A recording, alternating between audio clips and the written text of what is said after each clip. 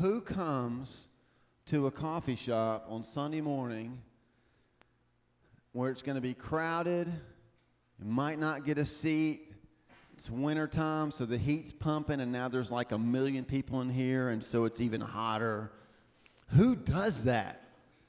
We do.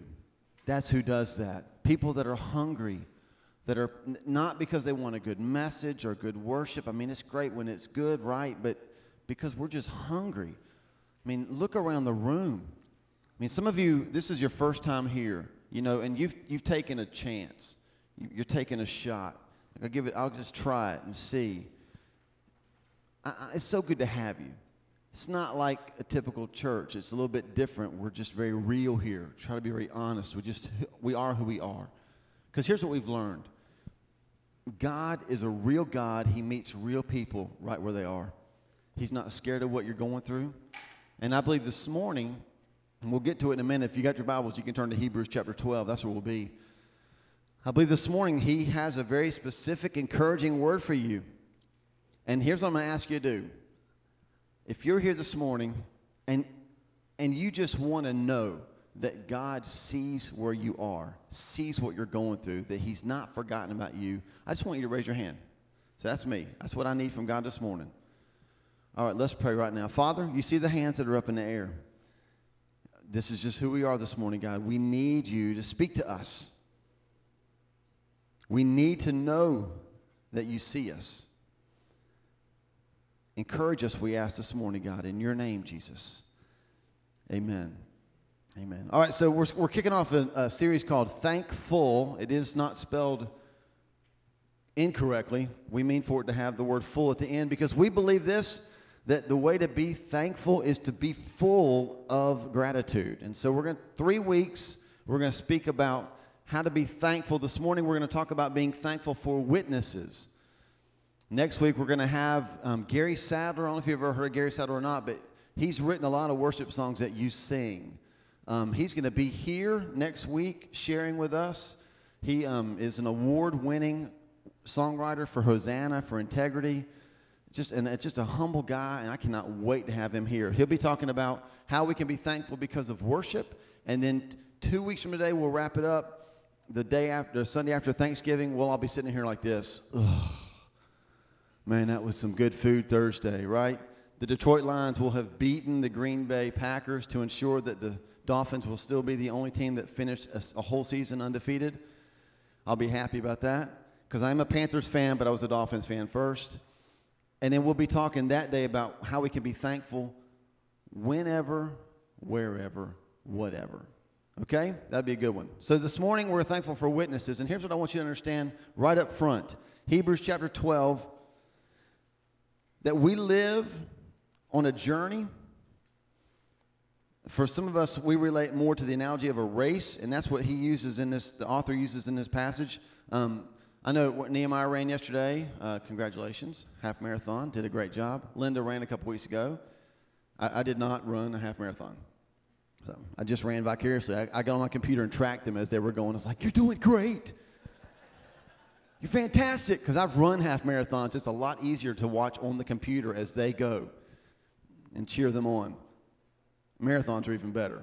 Oh, you're dying, but I'm good here. I'm sipping my Coke, and I'm watching you on the computer.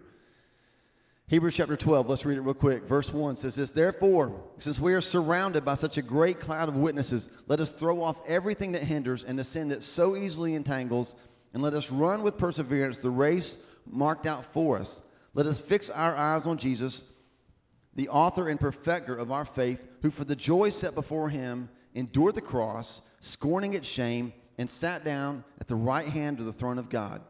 Consider him who endured such opposition from sinful men, so that you will not grow weary and lose heart. Now, if you're one of the lucky ones that has a sheet, because I'm pretty sure we probably ran out. If you have a sheet this morning, here's number 1. You've got to understand the situation. Let's just admit this right up front. A lot of times people do not really understand fully the situation that they're in. Let's name a few of those people. People who burp in public. You're a public burper. That's awesome. And I don't mean like this. Oh, excuse me. I mean like, bleh. They're usually the people that had Cheetos and like a puff of orange comes out of their mouth, right? It's disgusting. People that make out in public. Is that fair to say? Is that too real? Would you like me to act that out? Like you see them, people that pick their nose in the car. They don't understand the situation. Are you a public nose picker? See, the thing is, the people that are the worst are the ones that have somewhat tinted windows, right? Because that gives them a little extra level of security. But you can still see them. You're at the stoplight and you just go, dude, get it and get out. There's your whole arm, pull it out. What a big nostril you have. Lots of times if we don't understand the situation that we're in, we will make horrible choices, okay? I'm going to give you one really good example, and it's a sad example, but since I spent so many years working with teenagers, let's just go ahead and say this is a good example. Teenagers who will, and I don't mean this insensitively, but young people that will commit suicide, lots of times as adults, we'll hear that they've committed suicide, and we'll say this to ourselves, over that? You ever done that? You hear about a teenager, they'll take their life because their girlfriend broke up with them. And as an adult, we hear that and go, over a girl? But see, they didn't fully grasp the situation. They didn't understand that the sun comes up the next day, that there's going to be a million more girls out there. They can't get past the moment because they don't understand the situation. Some of you, as adults, have quit your jobs because your boss ticked you off. And you felt so good about your decision until you got in the parking lot and cranked the key and the car didn't start. And you suddenly realized, how am I going to pay to get this fixed? I just quit my job. And you'd love to go back in there and say, I didn't mean it. But you made a rash decision because you didn't fully understand the situation. In our spiritual lives, we don't make good decisions if we don't fully understand the situation.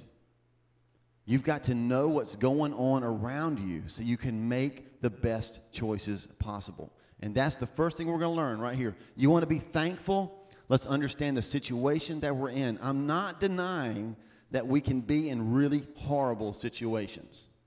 I've been in them before. I will be in them again. Sometimes because I'm stupid, sometimes because some stupid person did something to me. We will all find ourselves in horrible situations. But if we don't understand the situation that the author of Hebrews is talking about here, we will find ourselves making horrible decisions. So here we go. Here's the first thing to understand about your situation. We are surrounded. Therefore, since we are surrounded, verse 1 says we're surrounded, and sometimes I've got to be honest and tell you that's not a good feeling. Like if you're a criminal and the police have you surrounded, that criminal does not go, this feels good. It's like, how do I get out of this, right? I don't know how many of you don't like to be in crowded public settings, but if you're one of those people, you're surrounded this morning, and you're kind of sitting here going, how do I get out? How do I get out? There's nowhere to go. There's people everywhere. Sometimes it's not a good feeling to be surrounded. Hey, look, the holidays are coming up. I love Thanksgiving. I love Christmas. But this means that a lot of us are going to be around family. And depending on your family situation, being in a room surrounded by family might not be a good thing. I found some footage of a recent family get-together, and I thought we would just kind of run it for you, and you can just see how uncomfortable it can be.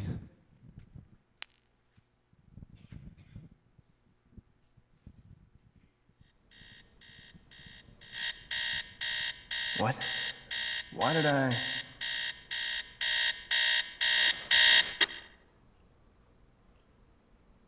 Oh, no. Maybe I could just go back to sleep for a few days. Sleep through Thanksgiving. Yeah, the folks would understand. I'm sure it happens. Sure about this, man? Yeah, it'll be all right. I'll watch your stuff. Feed your fish. I don't have a fish.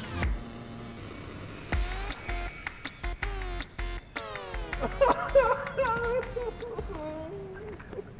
friends are right. In college, it's pretty terrifying seeing the family over the holidays. You get so used to being on your own, living with your friends, staying up late, the first time, grabbing what you want to eat. Well, Mom promised to be a small get-together this year. Some years, it could just be crazy.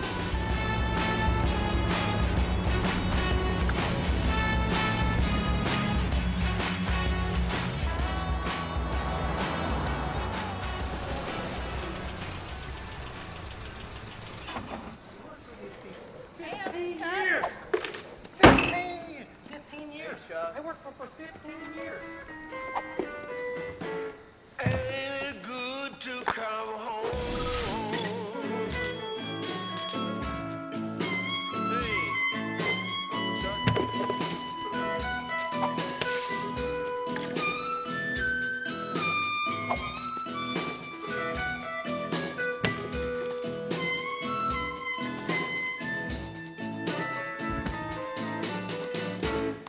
Ain't it good to come home?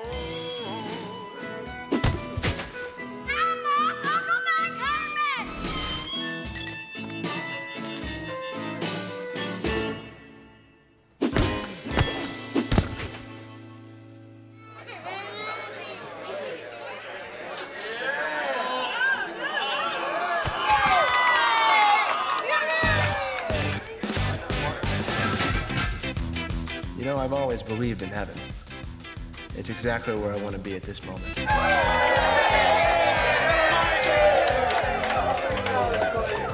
Hey, Mikey, give your uncle a big hug. Darling, how sweet was that? You like my new hat?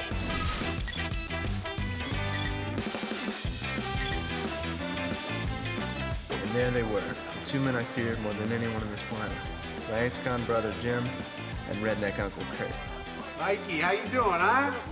Look at that. Ah! Put her there.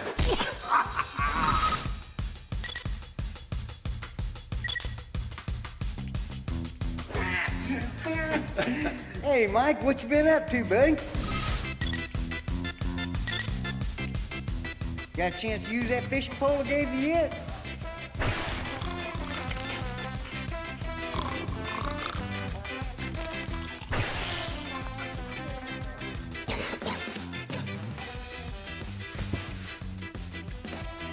Get that phone.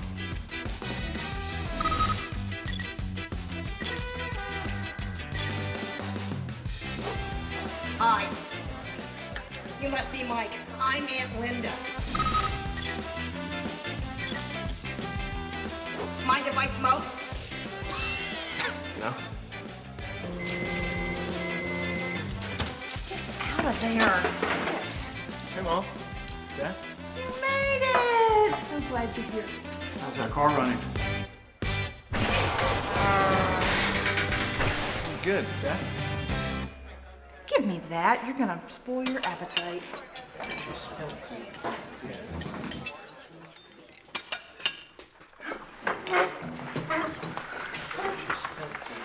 Let's all join hands. And, Mike, would you ask the blessing, please? Sure. Father, we gather here today, thankful not only for the food that you've given us, especially Mom's pumpkin pie, which is truly a gift from heaven. Amen. But we come together, Lord, thankful that you've given us the love and support of each other. When I think about our family, I'm reminded that each of us is a unique creation of yours, equally precious and equally loved in your eyes. Besides our shortcomings and failures, we're each your children, the same children you sent your son to die for. And what could be better than to give thanks to the one who gave us our lives, and to give them back to each other, and to give them back to you. It's in Jesus' name that we pray. Amen. Amen. Let's dig in. I started to wonder why I didn't want to come here. Uncle Nestor, Aunt Rose, my brother Jim, Uncle Kurt, even crazy Uncle Chuck and Aunt Linda. Families can be a strange bunch, but where would we be without them? It would have been a mistake not to come here. No, it would have been wrong. I realized what it was that hit me that day. These people are not just family, they're part of my life. And in their own unique way, all they really wanted, all they were trying to show me was they really wanted me to be a part of theirs. Bye, honey. Love you. Love you.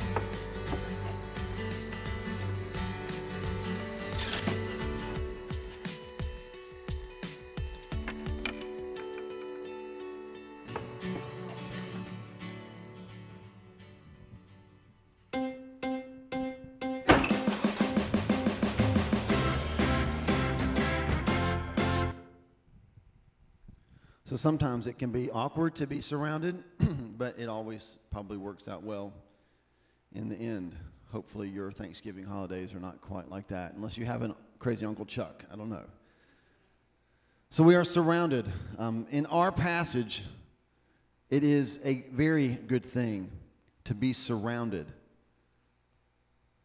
because we're surrounded by a great cloud of witnesses, people who were referred to in Hebrews chapter 11, people who went before us, people who have been faithful, who are not crazy Uncle Chuck. So we're surrounded. We're also seen by that same great cloud of witnesses. The word literally means this: a numberless multitude. I don't know what the biggest crowd you've ever been around is. For me, because my dad grew up in Knoxville, Tennessee. His dad had season tickets to the volunteer football games for 50 some odd years.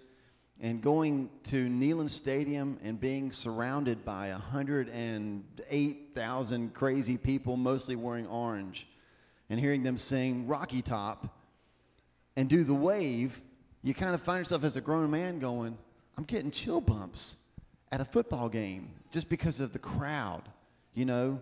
You run a race around here, you run a 5K, the crowd is like 30 people going, you're stupid. Run. There are 110,000 people. You're surrounded. It's just nuts. Maybe even no concert. You know what it's like to be surrounded by a large crowd, a limitless number of people, a multitude. They see us. And here's the deal. We're surrounded. We're seen. Here's the last one. We're supported. And it's this third one that makes the first two not so crazy. Because sometimes if you know that you're surrounded and you know that they're looking at you, it's a little bit creepy, right? Stalker. But this third one, that crowd that surrounds you, that crowd that sees you, the Bible says that crowd supports you. It's one thing to be surrounded. It's another thing to be surrounded by people who are on your side. Now this is a home field advantage. Think about where you are in your life right now. Those of you that raised your hands earlier and said, I just need God I need to know that He sees me. How does it feel to know that you are surrounded by a limitless multitude of people who are for you? They see right where you are, and they support you. They cheer you on as you run the race. I've been in a volleyball game, not playing, just watching, and watched a team come back. And by the time that game was over, the whole crowd is chanting the name of the person who's serving at that time. And you kind of get caught up, and like suddenly you're chanting for strangers. Go, person I don't know. Hit the ball harder. Spike it. Sweat's pouring down. And it's a high school girls volleyball game. It's crazy because the crowd just starts to cheer for the people that are playing. And that's where you are. Hebrews 12 says this morning, you might feel like you're alone. The situation you're in might make you think nobody watches you, nobody sees you, nobody supports you. But now we're back to how we have to understand the situation. And when you understand the situation, if nobody on earth sees you, this passage says that there is a great, limitless multitude of a cloud of people that see and support you. 2. Now your sheet says understand the blank, and it should say utilize. It'll work either way, but you can change it if you want to. We got to understand the situation, and we've got to utilize the strategy. And here's the deal. We can run the race. People can cheer us on to win, but the race still gets hard. When I ran my first marathon in Richmond, I enjoyed it for the first, I don't know, maybe 10 miles. And, people make these cool posters, like, I'm drinking coffee, you're running, ha, ha, ha, stuff like that. Somewhere around mile 20, I don't care how many people are cheering you on, it's just really hard to keep going. So can we just say that right now? That we've gotten halfway through the message, and I'm telling you, hey, cheer up, people see you, keep going. And you're thinking, yeah, but I'm dying here. So basically, when I ran my marathon, mile 21, 22, 23, here's what I'm thinking. There's a lot of people here, and they're all going to watch me die right here in the road. It's going to be great for them. Somebody's going to have a camera going. They're going to be a millionaire off of YouTube, but I'm going to be dead. And they're all here to watch my demise. And sometimes in the race we run with Jesus, that's how we feel. Is that fair to say? It's great. Thanks so much, Pastor Paul, for just reminding me that lots of people are going to see me crash and burn. Really appreciate that. And sometimes it's because I want to just challenge you and say, have we utilized the strategy that the author lays out for us here? And here's what it is. 3 things, 3 ways to run. Number 1, run light. He says, throw off everything that hinders and the sin that so easily entangles. Throw off means don't take your time taking it off. Don't just kind of lay it. Don't hope it falls off. I mean, throw off is like, whew. Just jot this down. Mark chapter 10, verse 50. You read that later, here's what it'll say. That a man who desperately needed Jesus to touch him threw off his cloak and stood up and went to Jesus. And I'm going to tell you, sometimes that's what we have to do. We have to throw off the stuff that's keeping us from getting to Jesus before we get up and go to Jesus. Now, sometimes we get surprised by things that are no-brainers. We sit around and look at people and we wonder, how in the world did they get to the situation they're in right now?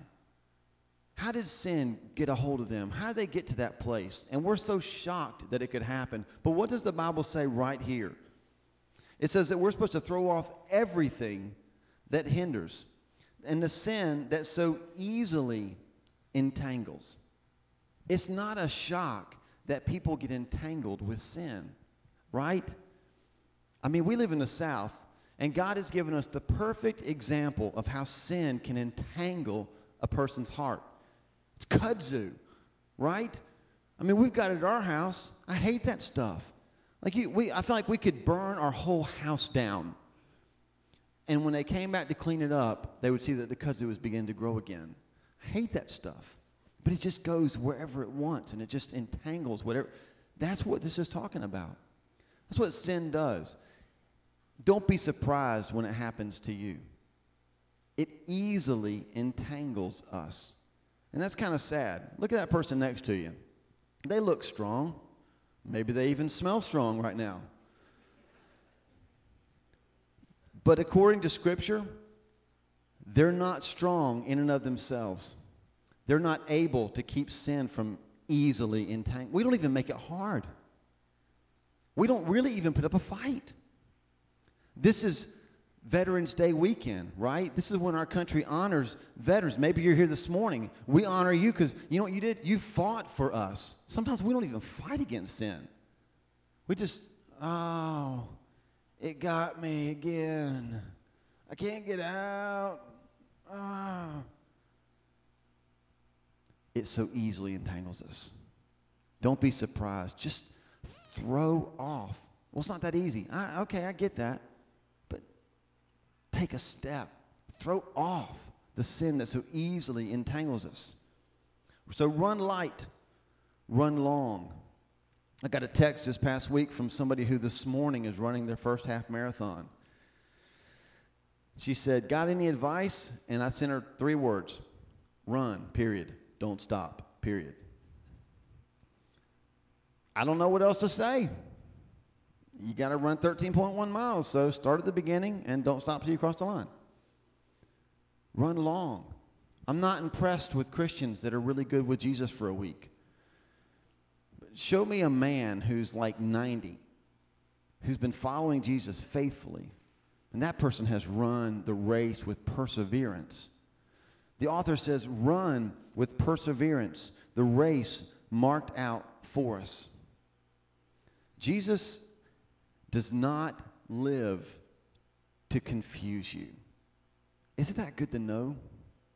Now look, I get that we don't experience it that way, and so this morning's a tough message. It's going to encourage you in the end, but here's where some of you are right now. I hear what you're saying, Paul. I even hear what the Bible's saying, but what you're saying and what the Bible's saying is so far away from what I'm living right now. I can't even fathom that what the Bible's saying is true. And I'm just going to tell you like it is because that's who I am, right? That's when we have to say this. The Bible's true. My experience is just my experience. But one has to bow to the other, and we have to bow to Scripture. So when I say, hey, run with perseverance, the race that God's clearly marked out for you, and your answer to me is, clearly, are you kidding? I'm as confused as I've ever been. The problem is not with how God marked the course. It's with our ability to see. I stopped praying a long time ago and asking God to speak to me because I realized He does speak. I started praying this, God, fix my ears. I can't hear you. I know you're speaking because the Bible says that you communicate with us. It says you clearly marked the course, and I'm lost, God. So instead of saying to God, why can't you be better at marking the course, my prayer has got to be, open my eyes so that I can see clearly the place you've marked for me to run. Run light, run long, and the last one is run looking. I have shared this a number of times when I talk about this scripture passage because I love the word fix. It's such a good southern word, you know. I'm fixing to do this, and I'm fixing to do that. It says, let us fix our eyes on Jesus. And the best illustration I can give you of fixing your eyes on something is way back when Sydney was a lot smaller than she is now. We're sitting on the couch, and we're watching Dora the Explorer, which is a great show. You know, Dora, Dora, Dora the Explorer. Vominos, or whatever it is. Vomit something, whatever. And like, I'm sitting on one side of the couch, and the coffee table's here, and she's on the other side of the couch, and I don't know what I'm eating, but I'm eating something, and we're watching Dora. And Sydney is looking at the TV the whole time, and here's what she does this. Dad? Yeah, baby. Can I have some of your candy? Sure. Come get some. She's down off the couch, around the coffee table.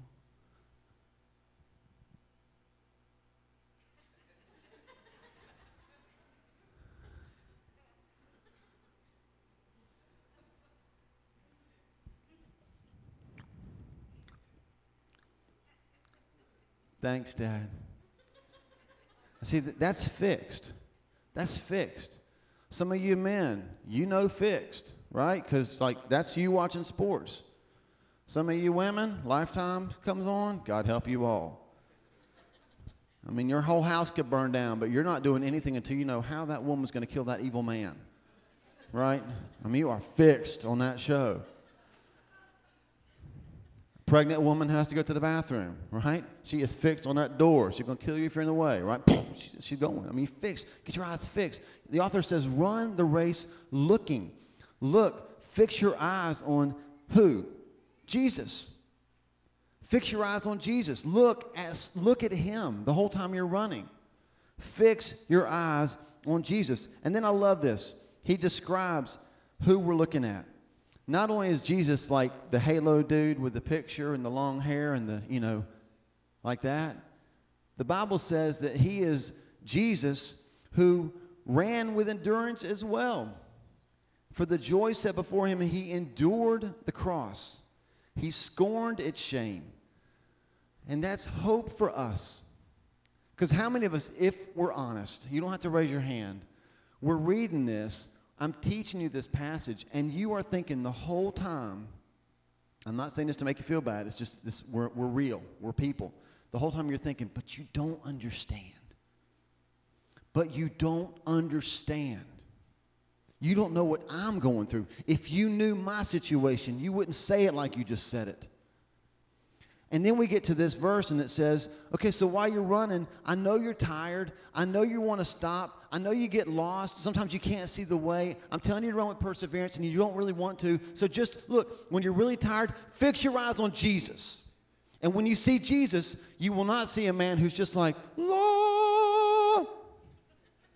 You will see a man who endured the cross, who scorned its shame, who went through hell and back more times than you and I ever will. Look at him.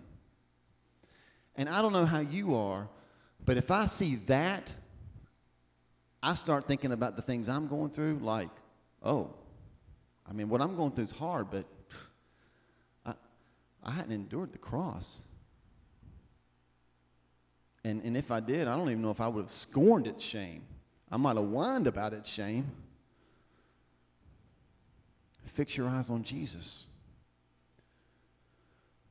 Verse 3 says, consider him who endured such opposition from sinful men.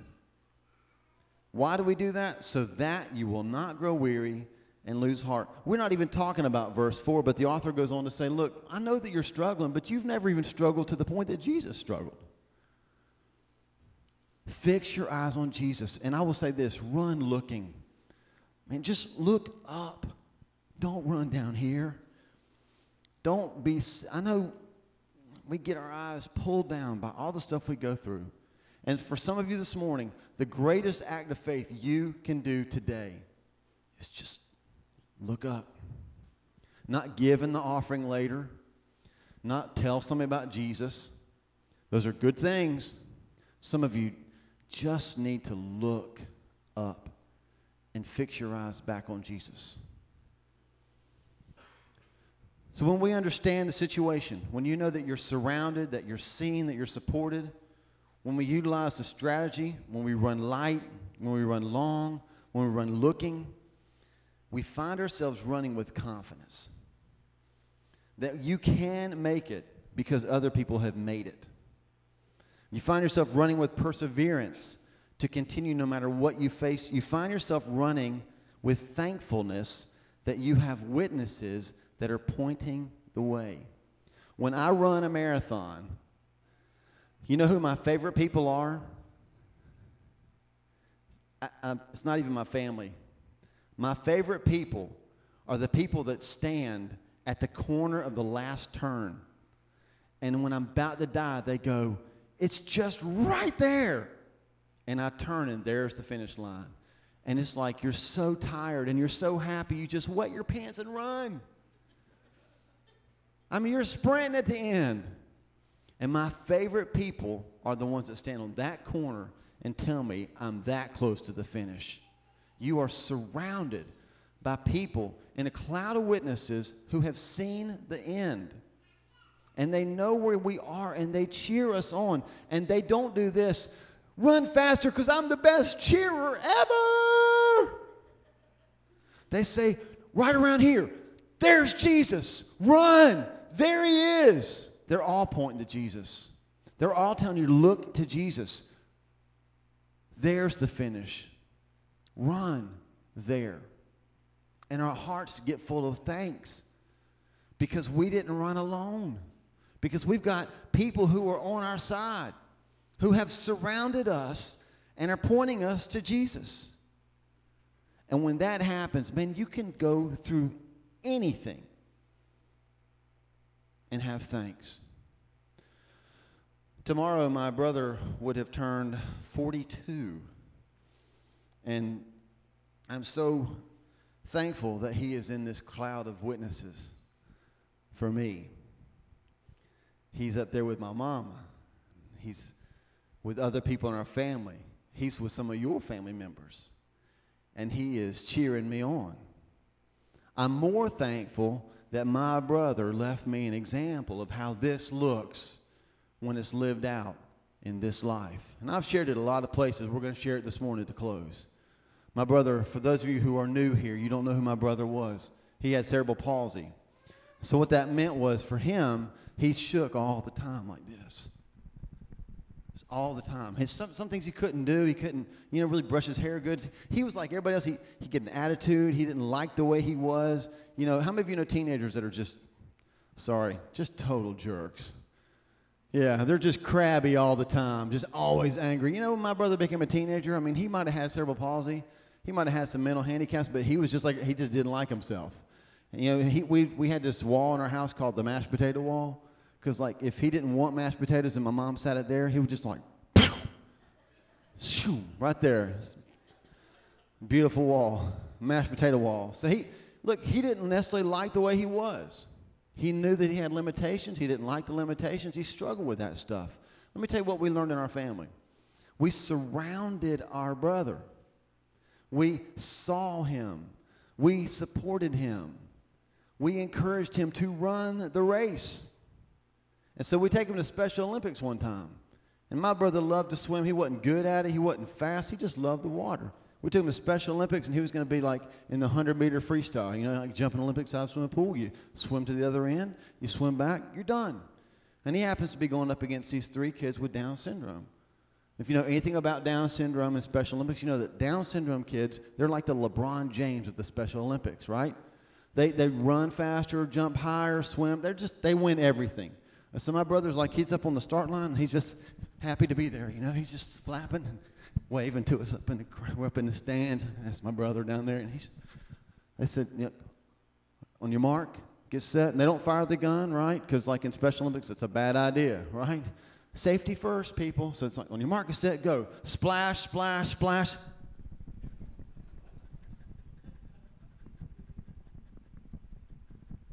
By the time he jumped in the water, they're at the other end of the pool. By the time he gets to the other end of the pool, they're out, toweled off, award ceremony, the whole deal. It's over. My brother's at the other end of the pool holding on, and he has lost. Now look, there's a lot of preachers that will smile big like this and tell you that you're a winner and that you'll never have trouble. I'm not that guy. Let me just tell you this. I've just preached a message about running a race with perseverance, about running light, running long, all these things. There will be times in your life when you will be where my brother was. You will have tried, and you will fail. The question today is, if your heart's full of thanksgiving, if you're thankful, what do you do in that moment? And I learned from my brother to do this. Make the best of every situation. And he holds on, he turns around, and he suddenly realized he had an entire Olympic-sized swimming pool all to himself. So he just kicked back on his back, and he's just taking his time coming back, He's flipping around in the water, doing the whole, just all this stuff, and kind of waving at us up in the stands. And we're up in the stands kind of going, oh, God, Stephen, It's a Special Olympics. They don't like people to die. It's a good thing. So they have safety precautions everywhere. They had lifeguards all around that pool. And I used to be a lifeguard. Any of you guys lifeguards? Yeah. Here's the thing about lifeguards. Little secret. Lifeguards don't like to get wet. They don't. They just like to be cool and do that little whistle thing. Hey, baby. That's right. I can do it that way, too. They don't like to get wet. I saved a girl one time in 3 feet of water. It went like this. Stand up! Stand. Reach for me. Farther. Don't make me get in this. Put your feet on the. You okay now? Get all wet. Hey, baby. So that whistle thing's not cool when you're dripping wet, right? They don't like people to get hurt at Special Olympics. They got lifeguards all around that. My brother got to the middle of that pool and he started treading water. And he got this grin on his face. You got people in your family like that, right? When they grin, you're like, oh, I don't know what it's going to be, but it's going to be good. So we start telling him, that's my boy, he's my brother. And he took this big old deep breath, and he went straight to the bottom in the middle of an Olympic-sized swimming pool. Splash, splash, splash, splash, splash, splash, splash. All those lifeguards, they all swam out and made a little circle, and as soon as they did, he just popped his head up and kept on swimming.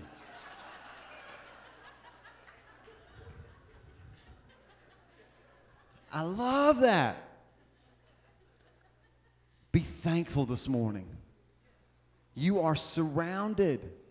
You have a cloud of witnesses. They see you. They support you. They cheer your name and point you to Jesus. You can make the best of even the worst circumstance when you take your eyes off of you and fix them on Jesus.